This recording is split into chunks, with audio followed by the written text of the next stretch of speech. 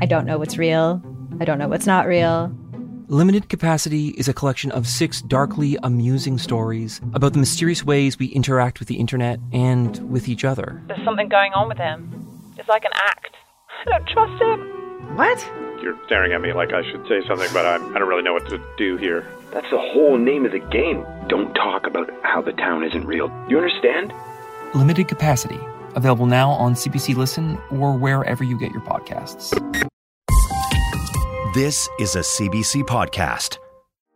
Chosen Family from CBC Podcasts, hosted by Montreal comedians and queer best friends Thomas Leblanc and Tranna Wintour, shines a light on the intersection of art, community, and sexuality. And they're back with a brand new 3rd season. Get ready for deep and spontaneous conversations featuring up-and-coming creators and renowned artists. Now, here's the first episode.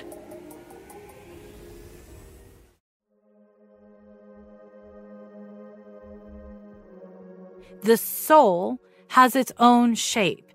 And within that, we have free will. But we don't have free will to be something other than what we are. Astrology is math, and it's patterns, and it doesn't fix any of our problems. You got to do more than know. You got to integrate what you know and practice it. And just like that, Season 3 of Chosen Family. My name is Thomas Leblanc. I'm Tranna Wintour. We're back. Welcome back. Wow. That was Jessica Lignato you just heard. She's a writer, astrologer, and a triple Capricorn. We got to ask her every question we had about astrology. More with her later in the show. We are in January 2021. We are recording this a few weeks before we launched the season. And I was reflecting this morning that we actually came up with the idea of doing a podcast 4 years ago this month, which is so strange because I feel we've been friends for so much longer. I know. And I don't mean that in a negative way, but it really does feel like 100 years. A lot happened.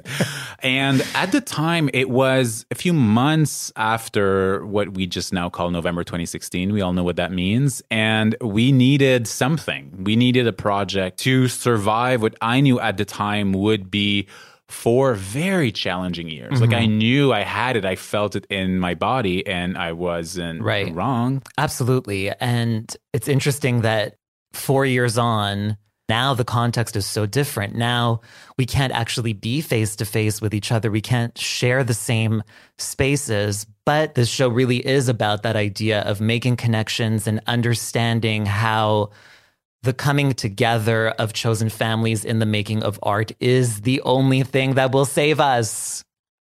We're terrible copers. You and I have like terrible coping mechanisms. Terrible. But we want to learn and we want to do this with you. So people who are listening, if you're new to Chosen Family or if you've been there all along, we'll be there coping with you through the season. I'm happy to see you. I'm happy to see you too. Physically distanced. Yeah, don't worry, listeners. In person. How have you been? Just a casual question. Just a casual question. I don't know.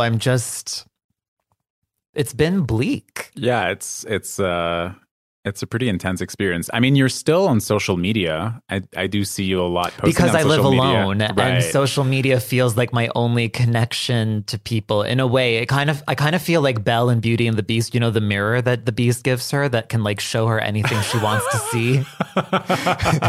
That's what I feel like my phone has become, and my phone never leaves my side now. Am I the Beast in this? I think I am. No, but I just like this is not normal. There are limits to how much I and anyone can be alone. And I think that being cut off from performing, being cut off from an audience is stripping me of my confidence, my empowerment. Because it feels, knowing you, because I didn't know you at the time, but it feels that stepping up, like stepping on a stage and coming out as who you are really came at the same time and we're really connected. For me, performing is not really a profession, you know, like it's this essential part of my being because I would do it even if I wasn't getting paid for it, even if it wasn't a career.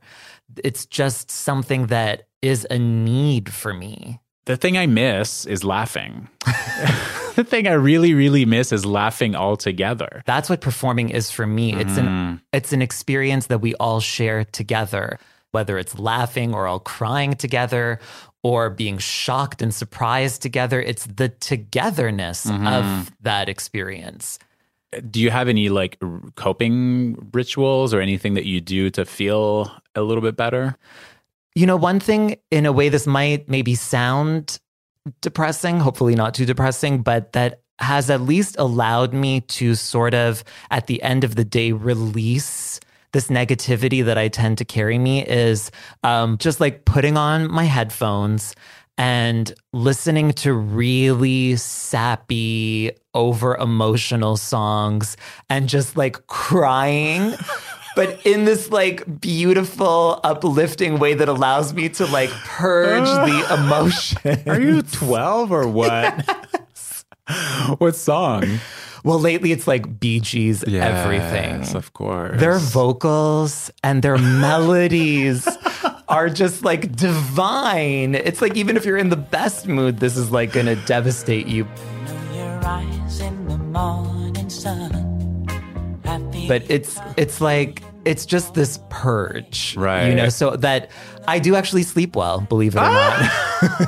Thanks to the Gibbs. Okay, I love that.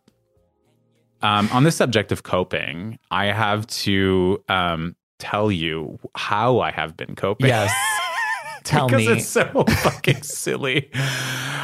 I'm fully addicted to YouTube videos by astrologers who make weekly, monthly, seasonal, yearly predictions for all signs, for new moons, full moons, planet conjunctions. There is so much content, and I kid you not, I have seen all of it. What is it about astrology that draws you in so much? Like, what does it actually bring to your life? I think I'm just a very spiritual person in general, and I just dislike organized religion or structures or hierarchies that would tell me what to do, or if I have to follow certain teachings.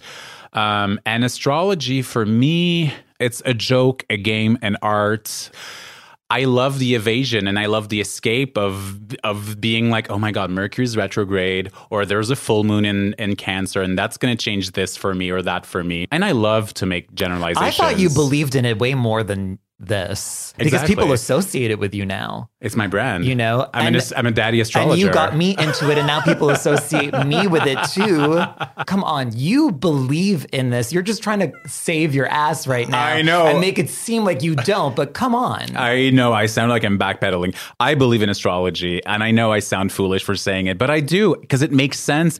And there's just like something that connected with me with the cycles of the moon and the planets and the sort of like the energy of the different signs and in different houses.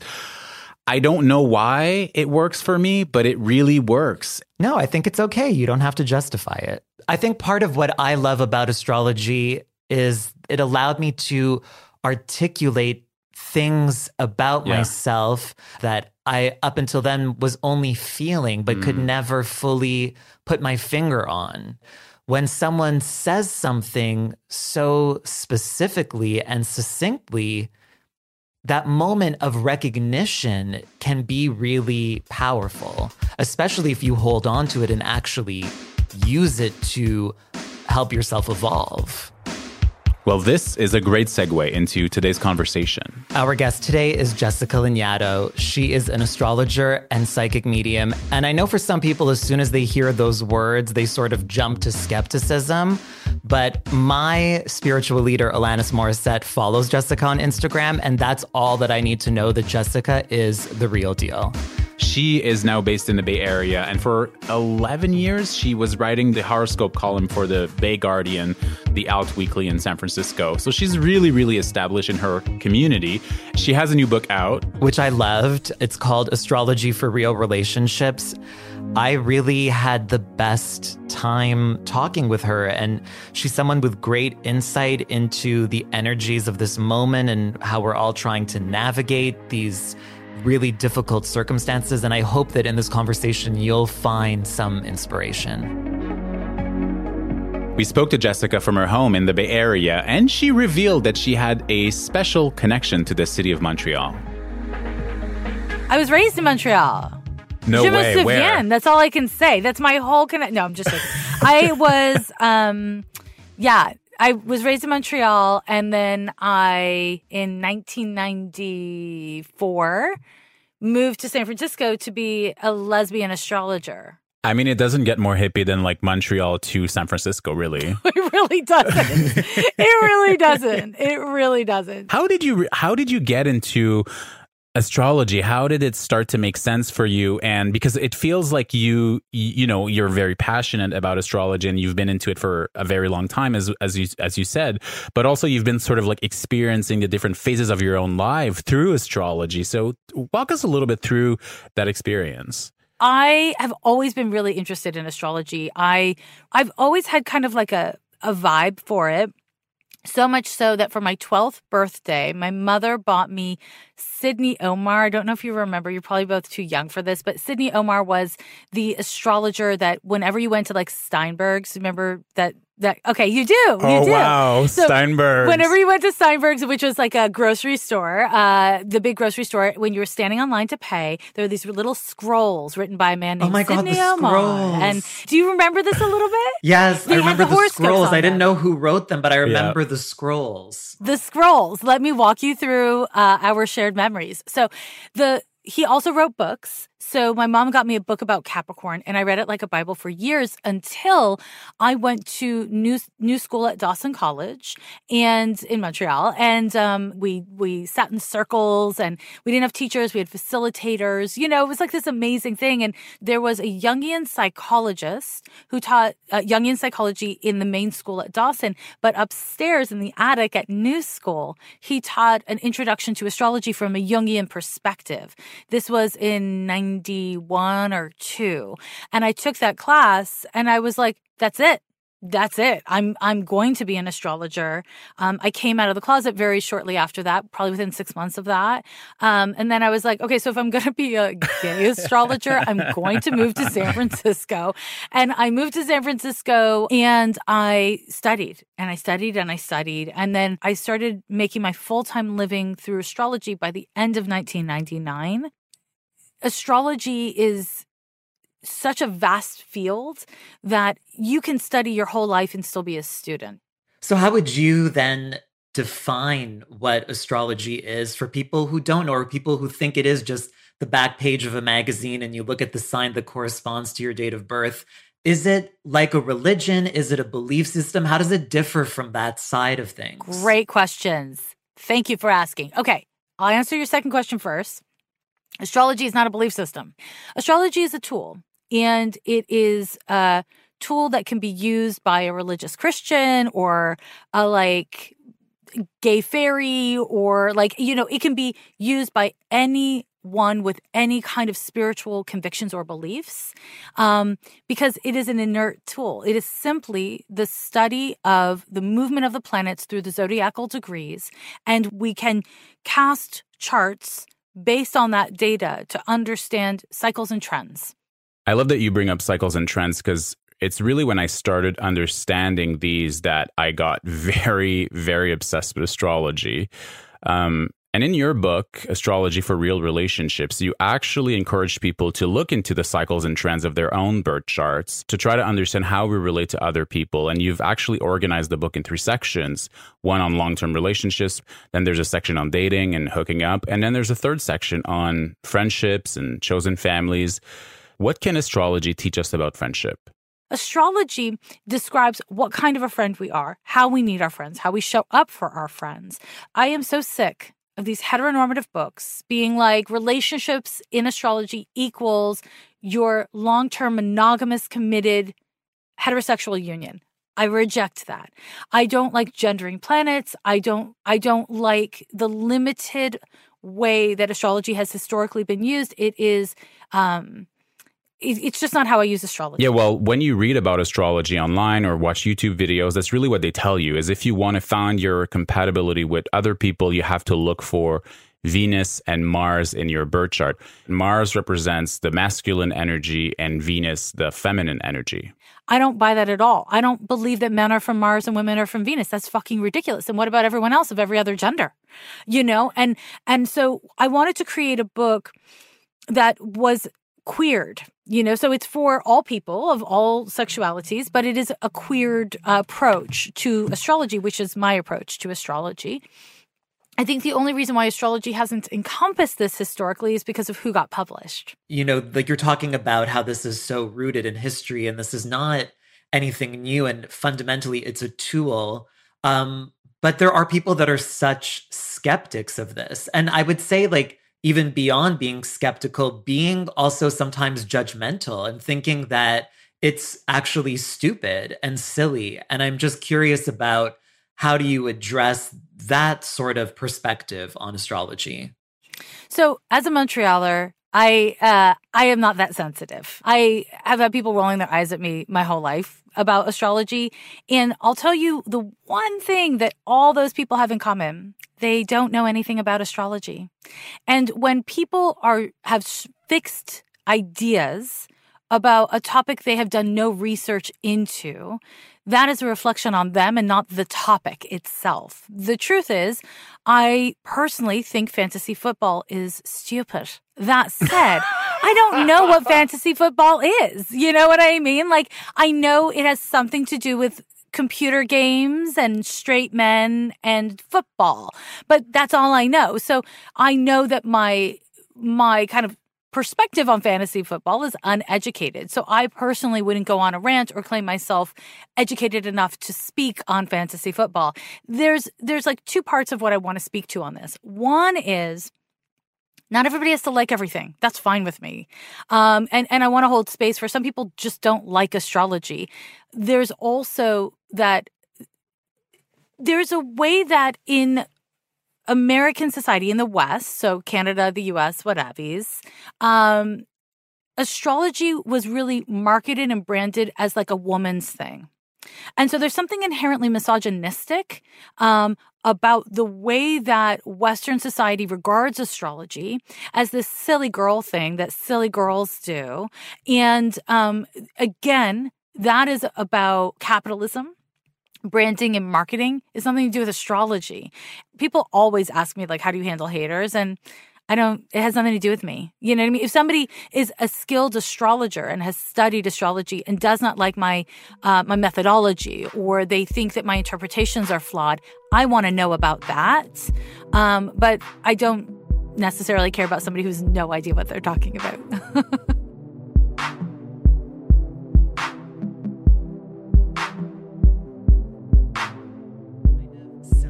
Maybe a bit basic, but what is the real deal with Mercury retrograde? Because of all the astrological phenomena, this is the one that really seems to have gone mainstream. And even people who don't know anything about astrology love to blame everything going wrong in the moment on Mercury being retrograde. So what is the deal? And how does Mercury retrograde really affect our lives? Okay, Mercury retrograde.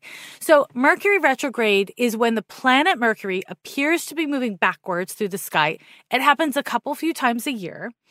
And every time it happens, it messes with communications. And the reason why all of a sudden everybody knows about Mercury retrograde and cares is because of the internet. DMs, emails, texts, social media are all Mercury. These kinds of like evidential things where you're like, well, I can tell it's Mercury retrograde because all my plans are getting messed up and none of my emails are making it out of my inbox.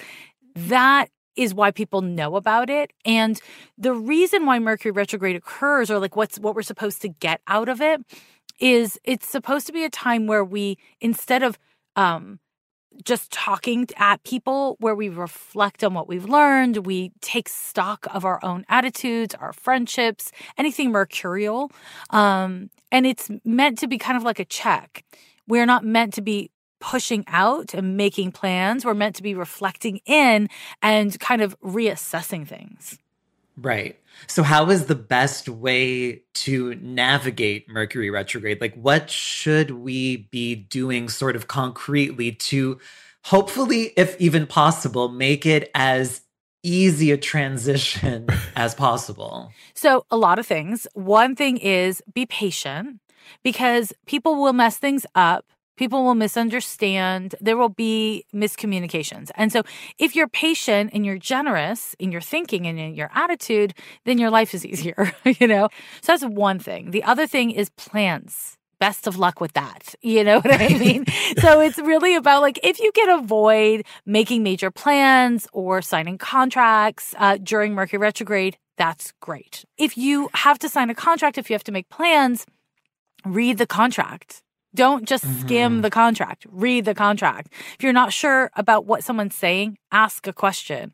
I generally like to make it a practice during Mercury retrograde. When somebody says something to me that's important, I reiterate it to them. This is actually really good advice, I feel, for the whole year, not only when Mercury's retrograde. Another concept that has gotten extremely popular over the last decade is that of the Saturn return. So according to astrologers, when Saturn hits the same spot where it was when we were born, that usually happens in our late 20s, that has an impact on people's lives.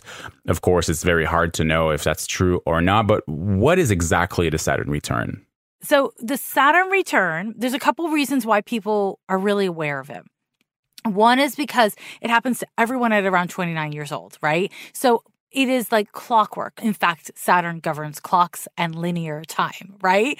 And so it's when we become an adult is the Saturn return. It's when we start being able to separate from our childhood self and step into real authority over who we are and how we do what we do. And so what comes up for a couple years leading up to your Saturn return is you feel like you're running out of time.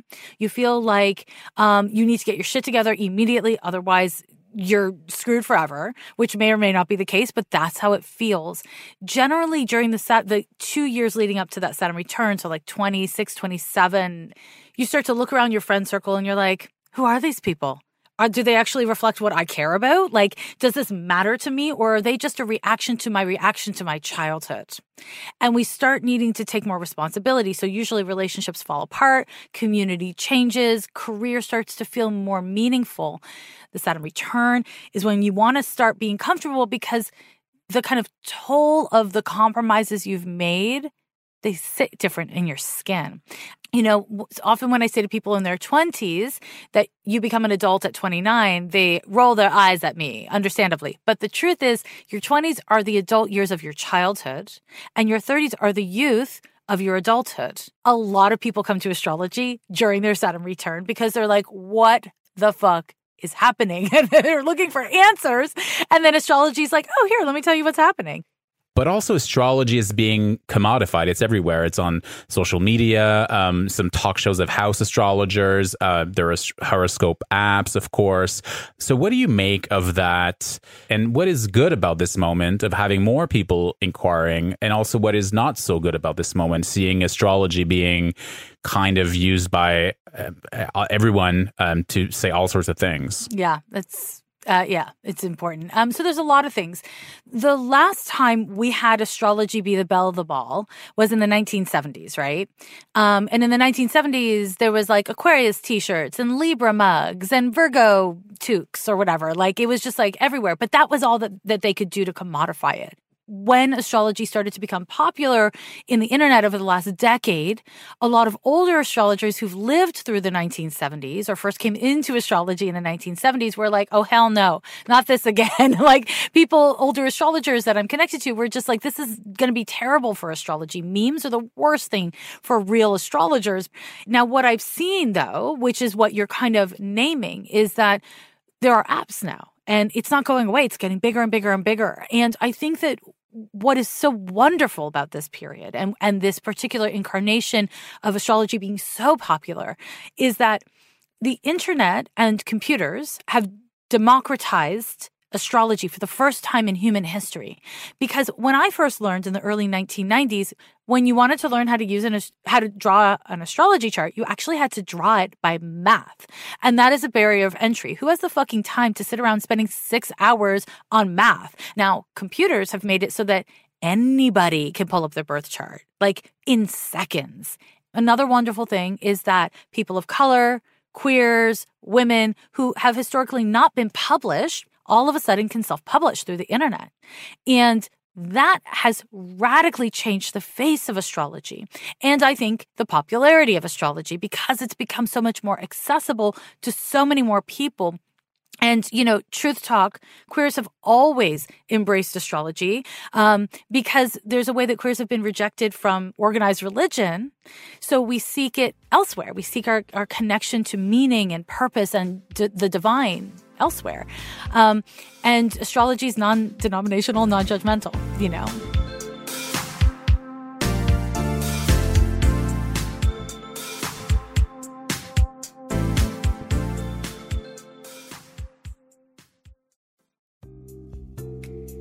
Are you tired of hearing the same old wellness advice? It's time to dig deeper and listen to America Dissected from Crooked Media, the podcast that's cutting into the science, culture, and policy that shapes our health. From doctors fighting for their rights to the surprising truths about sunscreen, America Dissected dives deep into the state of health. Tune in every Tuesday for new episodes of America Dissected, available on all major podcast platforms. So I want to move into a little bit more of the specifics of how astrology can be used as a tool, as you've described. So I think in direct relationship to this popularity of astrology that we're seeing, people are moving beyond their sun sign. And now a lot of people know their rising sign and their moon sign. And I know that those are quite vast subjects, but I'm wondering, as sort of simply as possible, can you explain what the difference is between a sun sign, a rising sign, and a moon sign? Absolutely. Okay. So first of all, in order to determine an accurate moon sign and your rising sign, you need to know your exact time of birth and your location of birth. So the rising sign denotes which zodiac sign was rising in the Eastern Hemisphere from the location and moment of your birth. The moon governs your emotions. It's how you process emotions, how you take care of others, your memories, not necessarily what we want to be seen as, but how we feel about how we're seen. And the reason why we know about sun signs is arguably because the sun represents your identity and your sense of self and your will. I am is the key phrase for the sun. It's like, I am this, right? Your moon sign is very different. Your moon sign is I feel. And then the rising sign. The rising sign is the energy you throw into a room when you first enter it. It's kind of like your persona.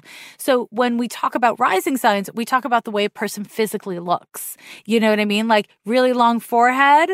Hi, Sagittarius rising. You know what I mean? Like we can go there. Like anyways, I won't give you like lists, but those are like the broad strokes of what those three things mean.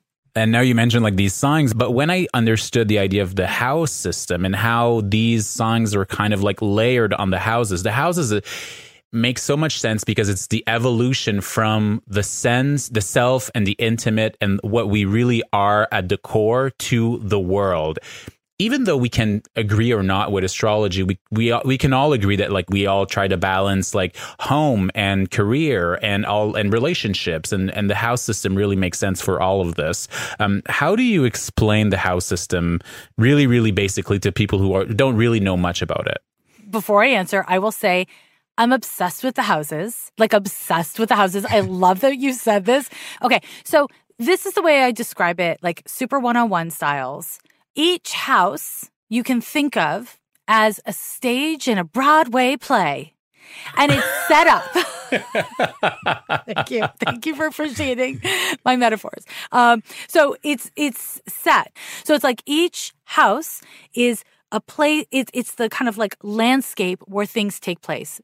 And then the planets that are in the house are like the actors. Basically, it's just understanding how the energy of the planet in that house affects that area of your life. Yes. Right? Yes. It's like, okay, so can I use you as an example? Yeah, for sure. Okay. So if you have moon in Scorpio, there's a hypersensitivity to how people feel about you that can sometimes feel like, OMG, they feel this way about me. And other times be like, I don't give a fuck them all. It's about figuring out where your emotional boundaries need to exist. And that doesn't mean minimizing your intensity. Because moon and Scorpio people, especially if you're in the fucking 12th house, you're going to be mad intense. Wait. We have a list. We have a list of celebrities with moon and Scorpio. Tranna, you want to run the list? Beyonce, Lady Gaga, Bjork, Whoopi Goldberg, RuPaul, Jennifer Lopez, Alanis, Morissette, Mariah Carey. They all have their moon in Scorpio. So what is it about the moon in Scorpio that translates into these like larger than life performers? Moon is Scorpio, very good at protecting their private life because they're so private, while also compulsively self-disclosing. Moon in Scorpio. Tranna, that's you. It's real. It's so real. It's just like, I have to tell everyone everything. I can't keep it inside / oh my God, don't look at me.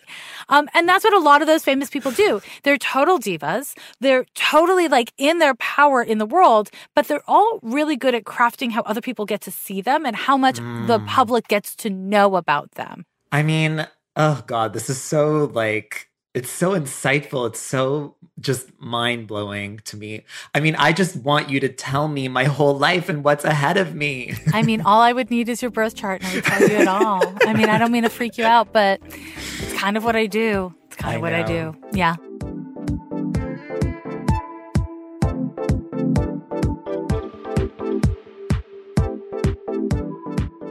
Everything that we've just been talking about in relation to our moon in Scorpio and Pluto in the 12th house, it is so specific. It results in information that is so detailed. It's not just saying someone's sensitive. You know, you're talking about boundaries. You're talking about very specific, unique personality traits. And all of this is information that is derived simply from what the sky looked like in the moment in time that I came into the world. So, for example, if when I was born, my mother had gotten my birth chart done and, you know, had all of these sort of things about me revealed to her, I have become that person. You know, like when I was reading your book and I was reading about all of the aspects of my chart and how they relate to relationships, like I am all of those things. And again, which is all so specific. So my question to you is our personality and our character preordained and unavoidable? Great question. Yes and no. You have free will. You have free will within your nature. So you do not have the free will to be Paris Hilton, a blonde heiress in the US. Right? Class, race, ability, sexuality, gender, all of these things are factors to be considered by an astrologer. You do not have your free will to be anything and anyone, but within your nature, which is preordained, you do have free will. The soul has its own shape, and within that, we have free will. But we don't have free will to be something other than what we are. So there's many versions of what we are. Astrology is math and it's patterns and it doesn't fix any of our problems. Knowing is only half the battle. You know what I mean? Like you got to do more than know. You got to integrate what you know and practice it. So astrology is obviously very useful for interpersonal relationships and personal birth charts, but also some people have used it to predict world events. I have been compulsively watching astrologers on YouTube over the course of 2020, even revisiting things they've published the years prior, trying to see what the F is going on. Like, how can we make sense of the world that we live in based on these really like these big movements like Saturn and Jupiter, and you know, how can we make sense of all of this? So there's the kind of astrology you're referring to is called mundane astrology. Very little is new, right?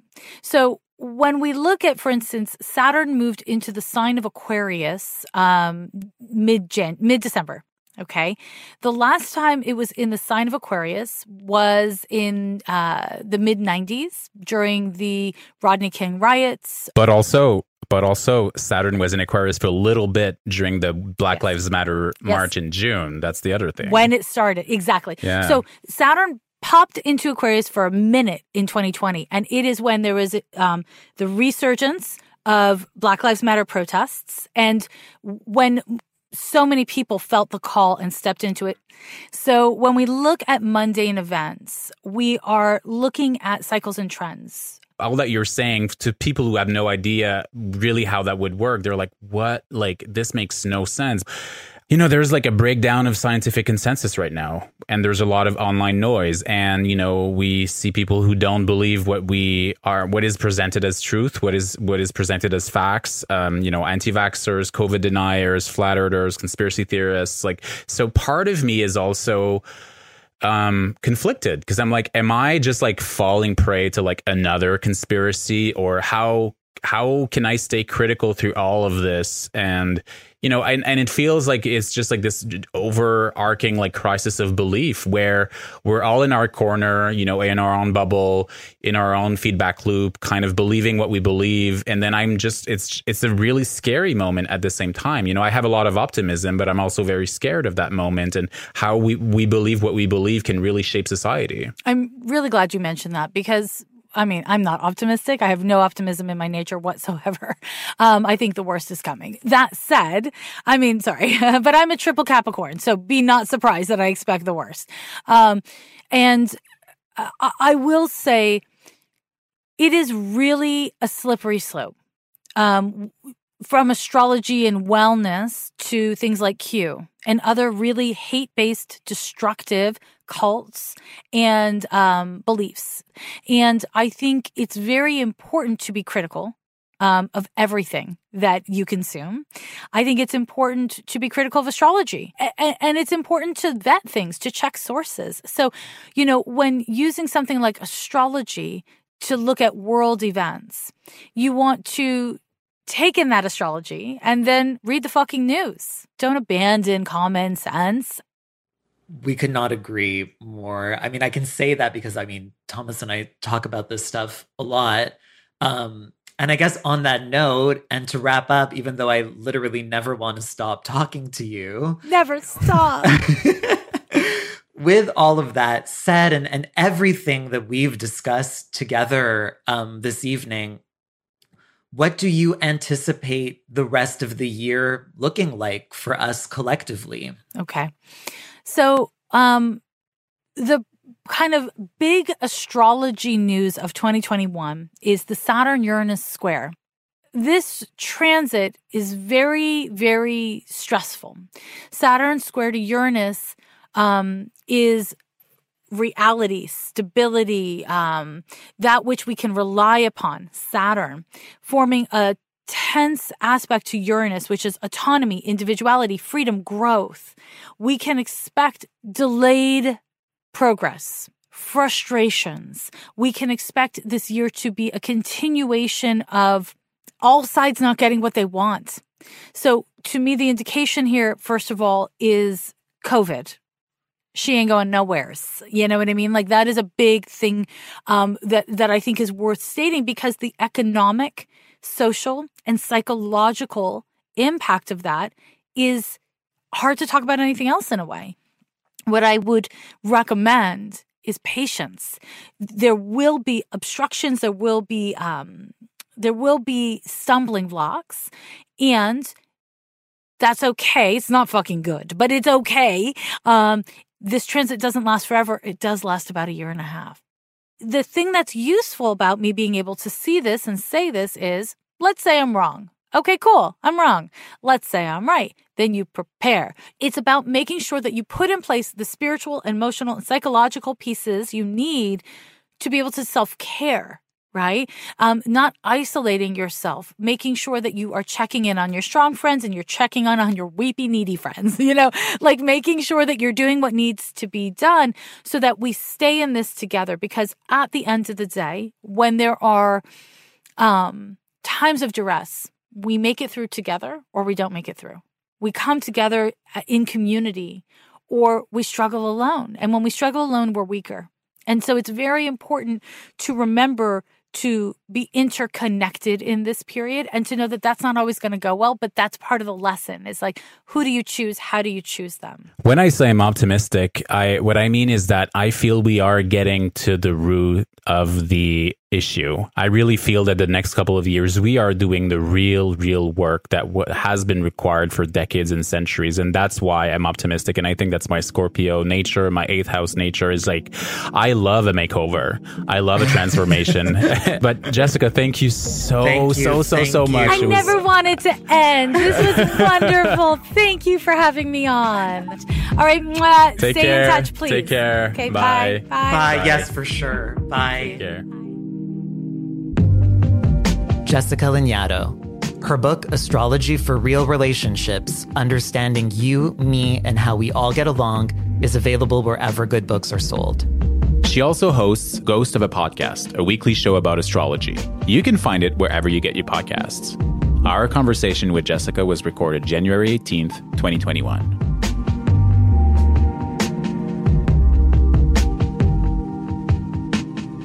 Obsession.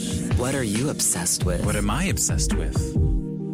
So, Thomas, what are you currently obsessed with? I'm obsessed with a poetry collection titled Zome Femme by Montreal writer, performer, artist Kamala Mackerel. You know them. I love them. They're a legend, an inspiration, a hero. They write about being from Mauritius, this island in the Indian Ocean that was colonized by the French and then moving to Canada and living in different places.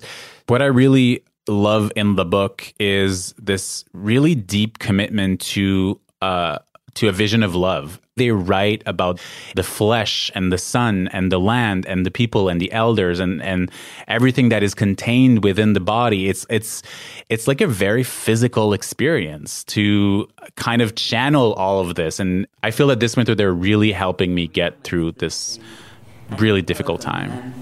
Swami sat on the ground, opened his books and his charts, the entire cosmos with dots, lines, numbers, Sanskrit, spread in galaxies known and unknown, in the shape of traveling stars, suns and moons, fated and unfated.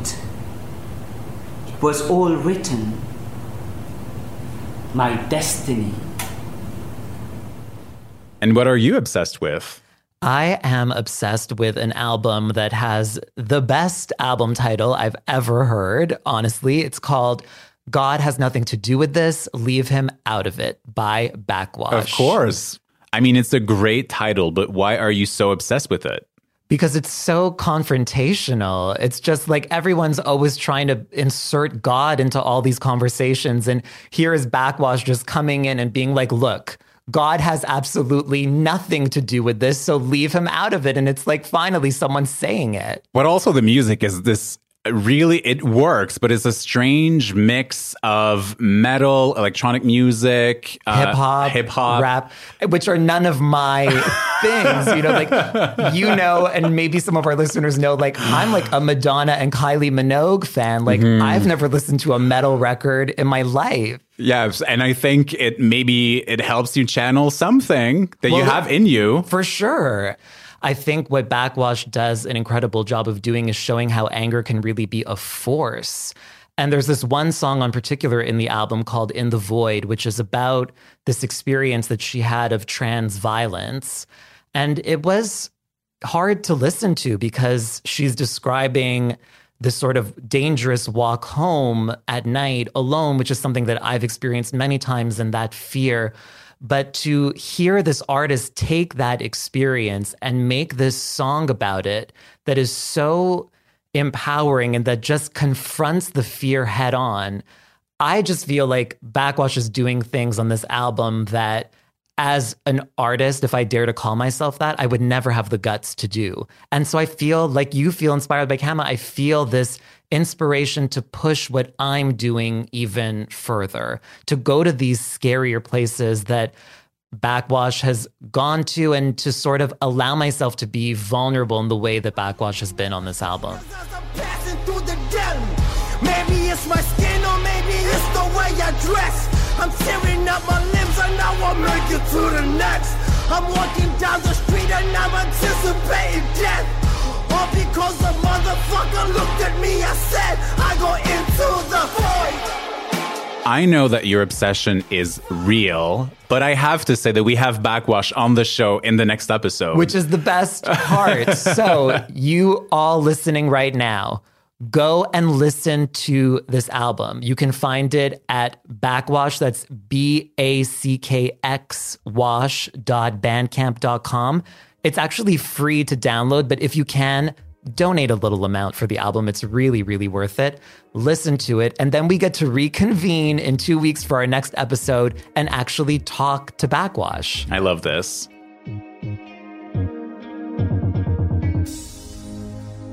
Thank you all so much for listening to today's episode. We hope you enjoyed it. And if you did, tell a friend about it, rate us, subscribe, all the usual stuff that actually really helps us out. So please do it. And of course, follow our new Instagram page at Chosen Family Show. And now it's time for the most exciting part of the show, the end credits. Chosen Family is produced by me, Thomas LeBlanc. And me, Tranna Wintour. Aidan McMahon edits and mixes the show. Nantali Ndongo is our contributing producer. Chosen Family's music is by The Lost Boys. Judy Gu is our digital producer. Tina Verma is the senior producer of CBC Podcasts. And Arif Noorani is the executive producer. Chosen Family is a CBC podcast originally developed in association with Phi Studio. We are recording this season at Tome Park Studio. Listen to Chosen Family wherever you get your podcasts.